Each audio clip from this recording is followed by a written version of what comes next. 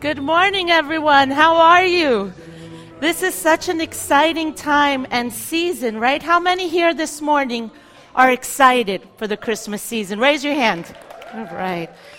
And how many of you are not just excited, but you have also already decorated and you're all set for the Christmas season? Raise your hand. All right, I see the hands going up. Now, how many people here haven't even started and you're just like, man, I'm panicking? Okay, I'm with you. And last but not least, out of curiosity, how many have started their Christmas shopping?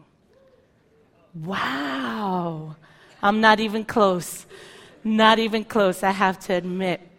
So the other day, I was driving in the car and I was listening to Christmas music, which feels like it started November 1st. But I was listening to the songs, and in the station, they were talking about what stresses people out during the season. And they were doing a survey. And I was listening to what the people were saying, and I was surprised at some of the stuff that people were feeling stressed about during this season. But 48% of people that called into the station were stressed about this one thing. Can anybody guess what that was? We can shout it out. What is it? Christmas lights. What else? Money. What else? Buying gifts. 48% of people on this station were stressed about cooking. Cooking. Like, that's a no-brainer for me for Christmas, right? I'm thinking arroz con gandules, some pasteles, lechon. Like, what is there to stress about? But they were. 48% of the people were stressed about cooking. And it got me thinking, what else do people stress about during this season? So we're going to show the top 5 that I was able to find. And the first one that we're going to start off with, it's going to come up behind me, is the number 1 is no money or feeling broke during the Christmas season, right? Which some people can relate to. I can relate to that. You don't know where you're going to find the extra income to buy the gifts that you want to buy. So that was number 1 on this survey. And then number 2, is it with me? Don't know what to buy. And then once you buy it, you don't even know if they're going to like it. So that was the number 2, right? They were worried about, what am I going to buy? And what do you buy somebody who has everything? That's the hardest one, right? You go through the list, you're like, what am I going to get? And then are they even going to like it? That was number 2. Now, number 3 does not apply to anyone sitting in this room today. But number 3 is seeing your family. Now look straight ahead, don't look to the left, don't look to the right. For some people this is great, but for some people this is touchy, right? Because most of us have that one family member that we're just like, man, we have to see them once a year and it's coming right up. Don't look, it's okay. I'll say it for you. Then the 4th one is for all my single people. Number 4, if you're single, that dreaded question, is there someone special in your life? Right? And if you come from a Spanish background and you're with Spanish families, I feel like they do this more to ladies. They're like, nena, ¿qué te pasa? Right? Te estás poniendo vieja. You're getting old, right? We all know this, right? You're getting old. And then it depends on your family dynamics. They feel like they're going to give you some helpful information, right? You know, like maybe if you did your hair and put on makeup, or, you know, maybe if you lost some weight. You know, they feel that kind of helpful around the Christmas season. So that's the number 4th thing, is if you're single, that dreaded question. And the last one is too many parties. People are feeling stressed because they have too many events to go to. And I just saw a face like, too many parties? How can that be? But yes, for some people that is. So those were the top 5 that I found. But then it got me thinking even further. What else is there? You know, how many of us can relate to this? But there's so much more, right? Some of us can be going through our own family problems. our own situations. Maybe our marriage isn't as strong as we thought it was, or something's happening in our home. Or maybe we're stressed about our children, right? Maybe we're having a tough time with a child, or our child is going through something, and it's just not that cheery of a season. Maybe trouble is brewing in your life at work. Maybe things aren't going so well, or maybe you've been looking for a job and haven't been able to find one. So the season can be a kind of stressful season. Or you found a job, right? But now you hear rumors that they're going to do layoffs.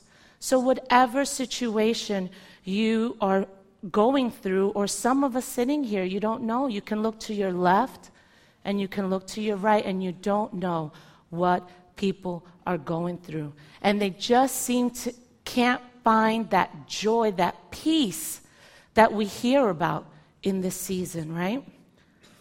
So today, we're going to be talking about the second part of our Messy Christmas series that we started last week. We're going to be highlighting a different theme for Advent. And last week we highlighted hope. And today we're going to be talking about peace. Now, what is peace? We tend to say that peace is the absence of war or freedom from disturbance. But today, we're going to look at peace through a different lens. You see, in the Old Testament, the word peace is translated in Hebrew as shalom. The most basic meaning of shalom is complete or whole, a stone that has a perfect shape. It's complete with no cracks in it. Shalom refers to something that is complex with lots of pieces, that is in a state of completeness and wholeness. Much like us, where our life is complex and full of moving parts and relationships and situations, and when any of these are out of alignment or they're missing something, our shalom breaks down, our peace breaks down. Our life is no longer whole, but needs to be restored. Circumstances around us are no longer at peace. Relationships are no longer at peace. And these things need to be restored. So here we see that we were made to be at peace with life, with people, with situations. And this peace can only come from a right relationship with God. That's the only way that this is going to come. It doesn't mean that we won't have any troubles. It doesn't mean that there won't be wars going on around us. But in the midst of them, we can be at peace. Now, when we look in the New Testament, and we've heard this verse today, the word for peace is a Greek word, and I'm going to try and say it right. It's eirene. And it's used in Isaiah 9, verse 6. For to us a child is born, to us a son is given, and the government will be on his shoulders. And he will be called Wonderful Counselor, Mighty God, Everlasting Father, Prince of Peace. Now, peace here, eirene, has this definition. It's of the Messiah's peace. It's the peace that he brings, that God, through his Son, has brought for us. It's the way that leads to peace, to salvation. It's also the tranquil state of the soul, assured of its salvation through Christ. And so fearing nothing from God, and content with its earthly lot of whatsoever sort that is. So it doesn't matter what your lot is in life.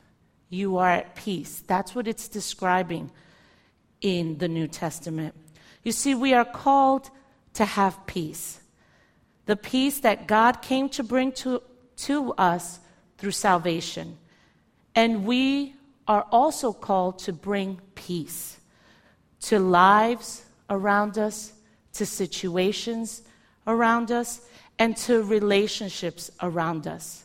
So we're called to be at peace with the relationship we have with God, but we're also called to be peace in whatever situation we are in with others. Colossians 3:15 says, "Let the peace of God rule in your heart." And Philippians 4:7 says, "And the peace of God, which transcends all understanding, will guard your hearts and your minds in Christ Jesus." We are called to have peace, and we're also called to bring peace. Now, this morning, I want to bring someone forward who is a true example of living a life of peace. I'm going to call Sue forward to join us. So can we give her a hand for agreeing to do this?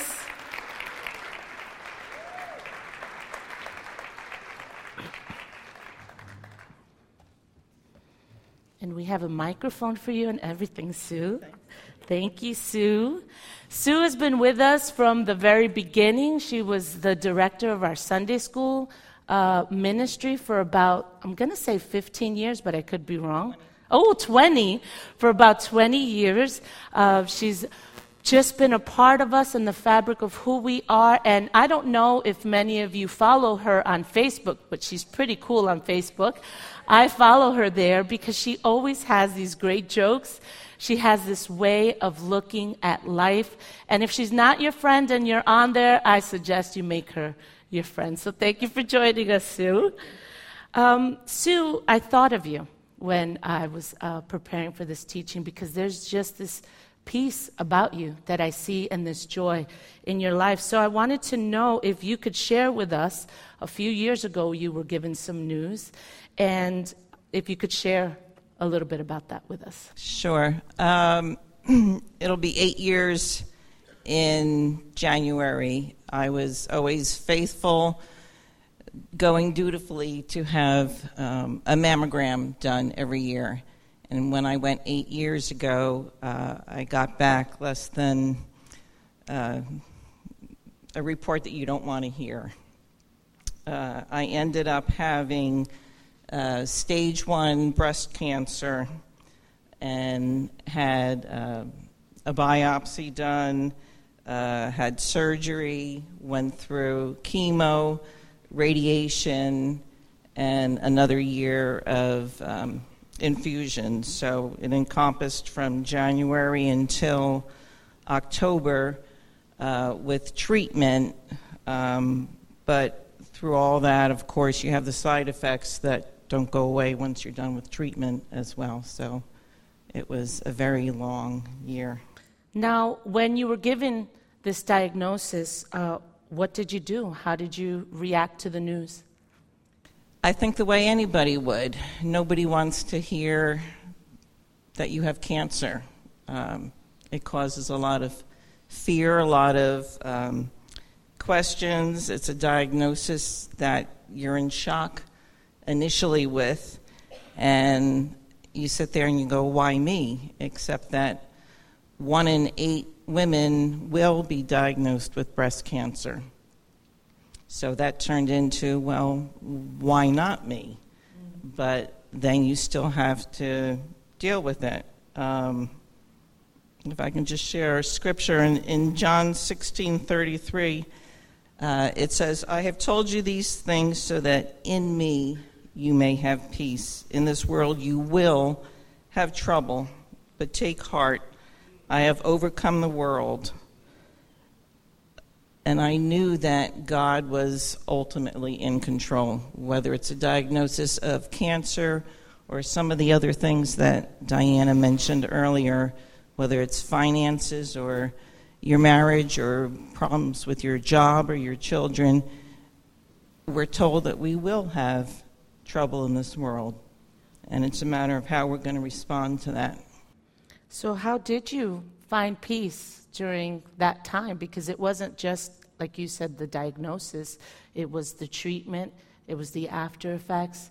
I'm sure it impacted the family. So how did you find peace, and how did you stay in peace during that season?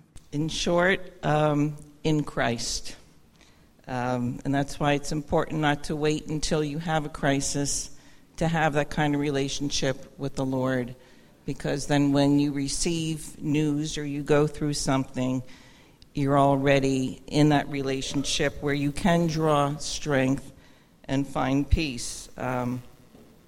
Colossians 3:15 says, "Let the peace of Christ rule in your hearts, since as members of one body you were called to peace, and be thankful."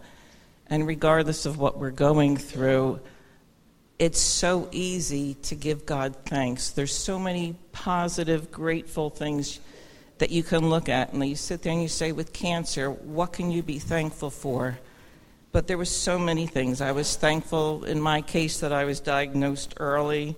I was thankful that I had insurance, that I had a church and family and friends that were supporting me, that in this country we have access to good medical care, that so much research has happened in the cancer field, that treatments and options were available, that I was able to keep working through it all. So a lot of it was just giving thanks, regardless of what we're going through or what you're in. You can always find something to be thankful for. And when you do that and you're in communion with God, in other words, you can just rest in that. How can you not have peace when you're resting in who God is and in his promises and his word and his love for you? Philippians 4:8 tells us, depending on the version that you use, I love the different wording. He tells us what to dwell on, what to think continually about, what to focus on, what to keep your mind on. And what are those things? He says, praiseworthy things. And what's more praiseworthy than our Lord? So if that's what your focus is on, that's what you're dwelling on, you fix your eyes on Christ and stay focused on him. And I have to be honest, it was really a honeymoon time for me with the Lord. It was such an awesome experience to be that close with the Lord, in communion with him, and feeling his love for you and how much he cares for you. And it was worth it just to experience that during those months, going through that hard time, instead of woe is me or being worried or fearful. Just to be able to be in a honeymoon with the Lord. And that's available to all of us if we take the time to do that, to just rest in him and who he is and how much he loves you. Amen. Amen. Now, what words, she shared right there quite a few nuggets. What words of wisdom would you share with someone that's currently facing a medical report or news that is challenging their peace? In Psalm 139, it tells us that God planned all the days of our life. Nothing's a surprise to him. He planned every single day. He knows everything that's going to happen to us. And he has a good plan for us and a purpose for everybody's life. He sees the big picture. And he's in control. If you'll only trust him with your life and with what's going on. If you're fixing your eyes on him instead of your problems or the bad news that you received or what you're going through, you can have that peace. He offers it to us. Just knowing, especially like in the Christmas season, and you always hear the word Emmanuel. Emmanuel means God with us. Just know that you're not alone. You're not alone. He's with you through whatever it is that you're going through. So I would just say to focus on him, not your problem or your trial or your bad news, abide in the vine, and he's with you. He'll see you through it. Just fall in love with him again, or if you haven't, then for the first time. Amen.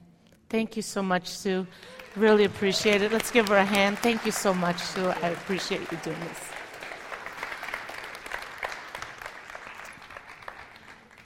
It's so awesome to see how God works things out, because we didn't sit down to do this interview. We knew the questions, but she hit all the points that I'm going to be talking about today. See, maybe this season for you is a messy season with troubles around you. You're feeling overwhelmed by them. Or maybe your life is fine, but you're overwhelmed by the news that you hear, right? You turn on the news and you look around and it feels like this world is a mess, and maybe that is overwhelming you. But whatever situation that you are in today, sitting here today or joining us via live stream, whatever situation you're in, I want you to listen to what Jesus says, what God's word says on John 14:27. He says, "Peace I leave with you. My peace I give you. I do not give you as the world gives. Do not let your hearts be troubled, and don't be afraid." And I saw this quote and I loved it. And the quote says, "The world didn't give me peace, and the world can't take it away." You see, God's word says that my peace I give to you. The world didn't give us peace. God gave it to us. And sometimes when we see a situation, when we face a situation, what we do is we relinquish that peace. We give it away. It's not taken from us. See, peace can't be taken from us, but we can give it away. And what we have to do is not do that, not relinquish our peace. So how do we remain in peace when we're going through all of these things? How do we do it? So I broke down the word peace, and each letter in the word peace has a meaning or a word that goes associated with it. And if you have a bulletin and you want to take some notes, you can turn to the back of it and write in your bulletin. And we're going to start with the P in peace. Now the P is for his providence, God's providence. And we're going to read Matthew 14. Okay, we're going to start. You guys can go to Matthew 14 if you have your Bibles and go to verse 22, but I'm going to set this up for you a little bit, what was happening before. They had gone with Jesus, the disciples had gone with Jesus, and they were with a multitude of people, and the disciples looked at Jesus and said, "Uh-oh, we have a lot of people here, and it's about lunchtime, and we need to feed them. How are we going to feed them?" And they were talking to Jesus, and, some of them were like, send them away and have them come back. Let them go buy their own meal. But Jesus looked at them and said, "No, we're going to feed them." And in the story before verse 22, they only were able to scrounge together 5 loaves of bread and 2 fish. Now they had over 5,000 men, the Bible tells us. It doesn't count children, it doesn't count women. And they were able to feed 5,000 plus people with the 5 loaves of bread and the 2 fish. So as soon as this is over, this is where we pick up. Jesus says to his disciples in verse 22, "Immediately, Jesus made the disciples get into the boat and go on ahead of him to the other side while he dismissed the crowd.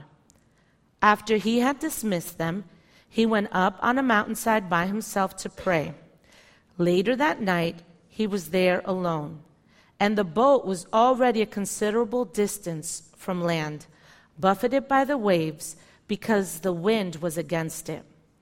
Shortly before dawn, Jesus went out to them walking on the lake. When the disciples saw him walking on the lake, they were terrified. "It's a ghost," they said, and cried out in fear. But Jesus immediately said to them, "Take courage, it is I. Don't be afraid." And we're going to skip down to verse 31. And when they climbed into the boat, when Jesus climbed into the boat, the wind died down. Then those who were in the boat worshipped him, saying, "Truly, you are the Son of God." Now, why this story? In this story, Jesus told them to get into the boat, right? They didn't do anything wrong. They didn't look at the people and say, now we have to clean up, let's get out of here. Or they didn't run away. Jesus told them to get into the boat. They were being obedient to his instructions. They got onto the boat. So sometimes the storms and the troubles that we face were not because we did anything wrong.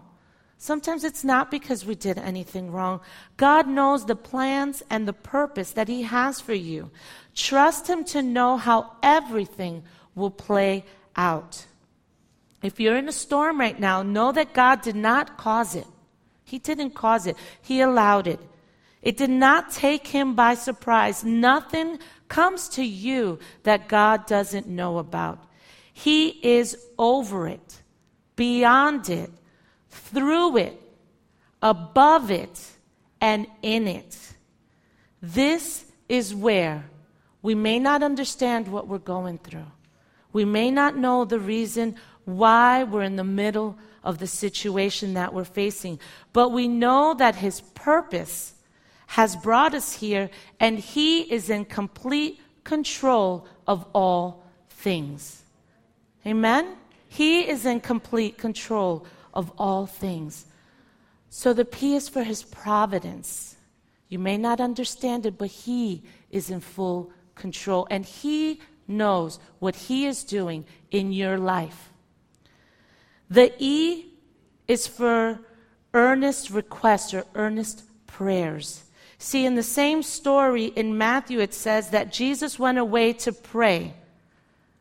And I was reading different studies on this scripture, and in some of them they're saying maybe he was praying for the disciples. And we don't know what he was praying for, but he went away and he prayed. But in Mark 6:47, 48, it's talking about the same story, and it says, later that night, the boat was in the middle of the lake, and he was alone on land, meaning Jesus was alone on land. He saw the disciples straining the oars because the wind was against them. And shortly before dawn, he went out to them walking on the lake. Jesus could see what was going on, just like God can see what is going on in our lives. He knows exactly what is happening. And then I found this verse that I have to admit I had never seen before or read. And in Hebrews 7:25 it says, therefore he is able to save completely those who come to God through him, because he always lives to intercede for them. Romans 8:34 says, who then is the one who condemns? No one. Christ Jesus, who died, more than that, was raised to life, is at the right hand of God, and is also interceding for us. So we sometimes, Sue was saying we're not alone. We're not alone. Somebody may not be there with you, but God is there. He sees what you're going through. He's interceding for you. As your prayers go up before them, he hears them. He's receiving them. See, after Jesus ascended to heaven and was seated at the right hand of God the Father, he returned to the glory he had before coming to earth to carry on his role of King of Kings and Lord of Lords. While this old earth continues to be won over for Christ, Jesus is the advocate for his children, meaning he is our great defender. This is the intercessory role he currently fulfills for those who are his. Jesus is always pleading our case before the Father like a defense lawyer on our behalf. This is where we can find peace, knowing that he is going before us to the Father with whatever situation we are facing, whatever it is. He sees us. He hears us. His eyes are on us. He can see what we are going through. And he is earnestly petitioning on our behalf to the Father. The A in peace is for assurance. He is there with you. He is the great I am in the midst of whatever storm you could be facing. Hebrews 13:5 says, I will never leave you nor forsake you. In Isaiah 43, verses 1 and 2, it says, but now this is what the Lord says, He who created you, Jacob, He who formed you, Israel, do not fear, for I have redeemed you. I have summoned you by name. You are mine. When you pass through the waters, I will be with you. And when you pass through the rivers, they will not sweep you over. When you walk through the fire, you will not be burned. The flames will not set you ablaze. We need to learn to recognize God in our storms. He was there with the disciples. He was there. But at first his disciples didn't realize it because they didn't recognize his presence. They were afraid and they had no peace. Corrie ten Boom said this, if you look at circumstances, you will be distressed. If you look within, you will be depressed. But if you look at Christ, you will be at rest. Amen? And that's what Sue was talking about. Who are you going to focus on? You focus on Christ. God's plan is for your peace. His plan for us is to live in peace, to be at peace. We need to walk in the assurance that no matter what we're going through, we are not alone. He is right beside us. It doesn't matter the size of our circumstance, whether we're passing through the waters, right? Because this verse breaks it down. It's whether we're passing through the waters. That could be something that may seem minor to others, but it's big to you. It doesn't matter what you're going through. It doesn't matter if the rivers are full, right? They're coming up and maybe you feel like, you know what, Lord, I can't do this. I feel like I'm going to drown. It doesn't matter what you're going through. It doesn't matter if you're in a full-fledged blaze. I mean, you can't see left or right. It doesn't matter where you are. He is there. God is with you and you are not alone. Amen? The C in peace is for comfort. Why did Jesus put them on that ship if he knew that they were going to encounter a storm? Why did they go on that ship? And why did he come walking on water? Because he could have taken care of it from the mountain where he was. He could have just said, storm, be still, and that be the end of it. But he didn't. You see, he was teaching them a spiritual lesson. God comes to you with power to sustain you in your storm. Even though the disciples were scared, they were worried, and all the thoughts that go on in our heads when we're going through something, they were not shipwrecked. The waves they feared would put them under, those same waves that they thought were going to just put them under and shipwreck their boat, Jesus was walking on those waves. What they thought was going to be over their heads was already under his feet. I don't care what problem you're facing, and I know I can look around here. Sometimes we get the prayer request, you're facing some serious situations. But I want to tell you that he has subdued your problems. He is head over every situation that you could face. He is head over, walking over it. John 16:33 says, these things have I spoken unto you, that you might have peace. In the world you shall have tribulation. Be of good cheer. I have overcome the world. He's already overcome it. And in Ephesians 1:22, and God has put all things under his feet and given him to be head over all things. All things are under his feet. They're under his feet. He says, you're going to have storms, but I have overcome them.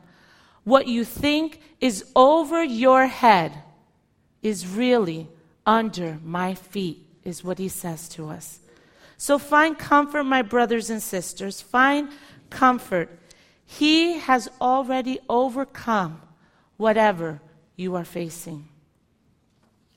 And the last E is for expectation. Expect and believe that God is who he says he is, and expect and believe that God will do what he said he will do. You see, we hear it. We know it, right? We've heard these words before. But do we believe it? Do we expect these things to happen, for him to do what he said he was going to do? Psalm 37, verses 23 and 24 say, the Lord makes firm the steps of the one who delights in him. Though he may stumble, he will not fall, for the Lord upholds him with his hand. He is right there with you, holding you by your hand. You will not fall. You will not be overcome by this. He is with you. Deuteronomy 31:8 says, the Lord himself goes before you and will be with you. He will never leave you nor forsake you. Do not be afraid. Do not be discouraged. Psalm 4:8 reads, in peace I will lie down and sleep, for you alone, Lord, make me dwell in safety. And that's one of the beautiful things that Sue was sharing. I've never heard anybody say that when they went through a situation like this, it was their time to really, get to know the Lord and fall in love with him. And that was how she was viewing her relationship with him. And she was at peace, and she could be at peace because he was over her life, and she could rest and dwell on that. And 2 Thessalonians 3:16 says, now may the Lord of peace himself give you peace at all times and in every way. The Lord be with all of you. We have to expect and believe that God is who he says he is, and expect and believe that God will do what he said he will do. Amen?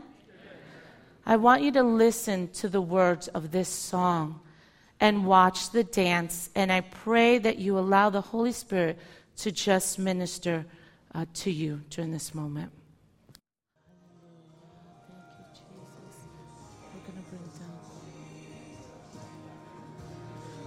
Father God, we just thank you, Lord God. We worship you this day, Lord God. We glorify your name, Lord God, because we know, my Lord, that you are our wonderful counselor. You are our Prince of Peace, Lord God. And I just pray, Lord God, I pray that we would leave here today, Lord God, and that we would believe and expect and believe that you are who you say you are. That we would expect you to do what your word says you will do, Lord God. That we will walk out of here, Lord God, and choose peace in our circumstances. Choose to keep our eyes focused on you, Father God. We thank you, Lord God, and we just worship you this day, Lord God. I pray that you would touch each and every heart in this room and those that are joining us via live stream, Lord God, that you would touch them, Lord God, that you would be their Prince of Peace, Father God. We thank you and we praise you, Lord God. In Jesus' name, amen. Amen. Merry Christmas.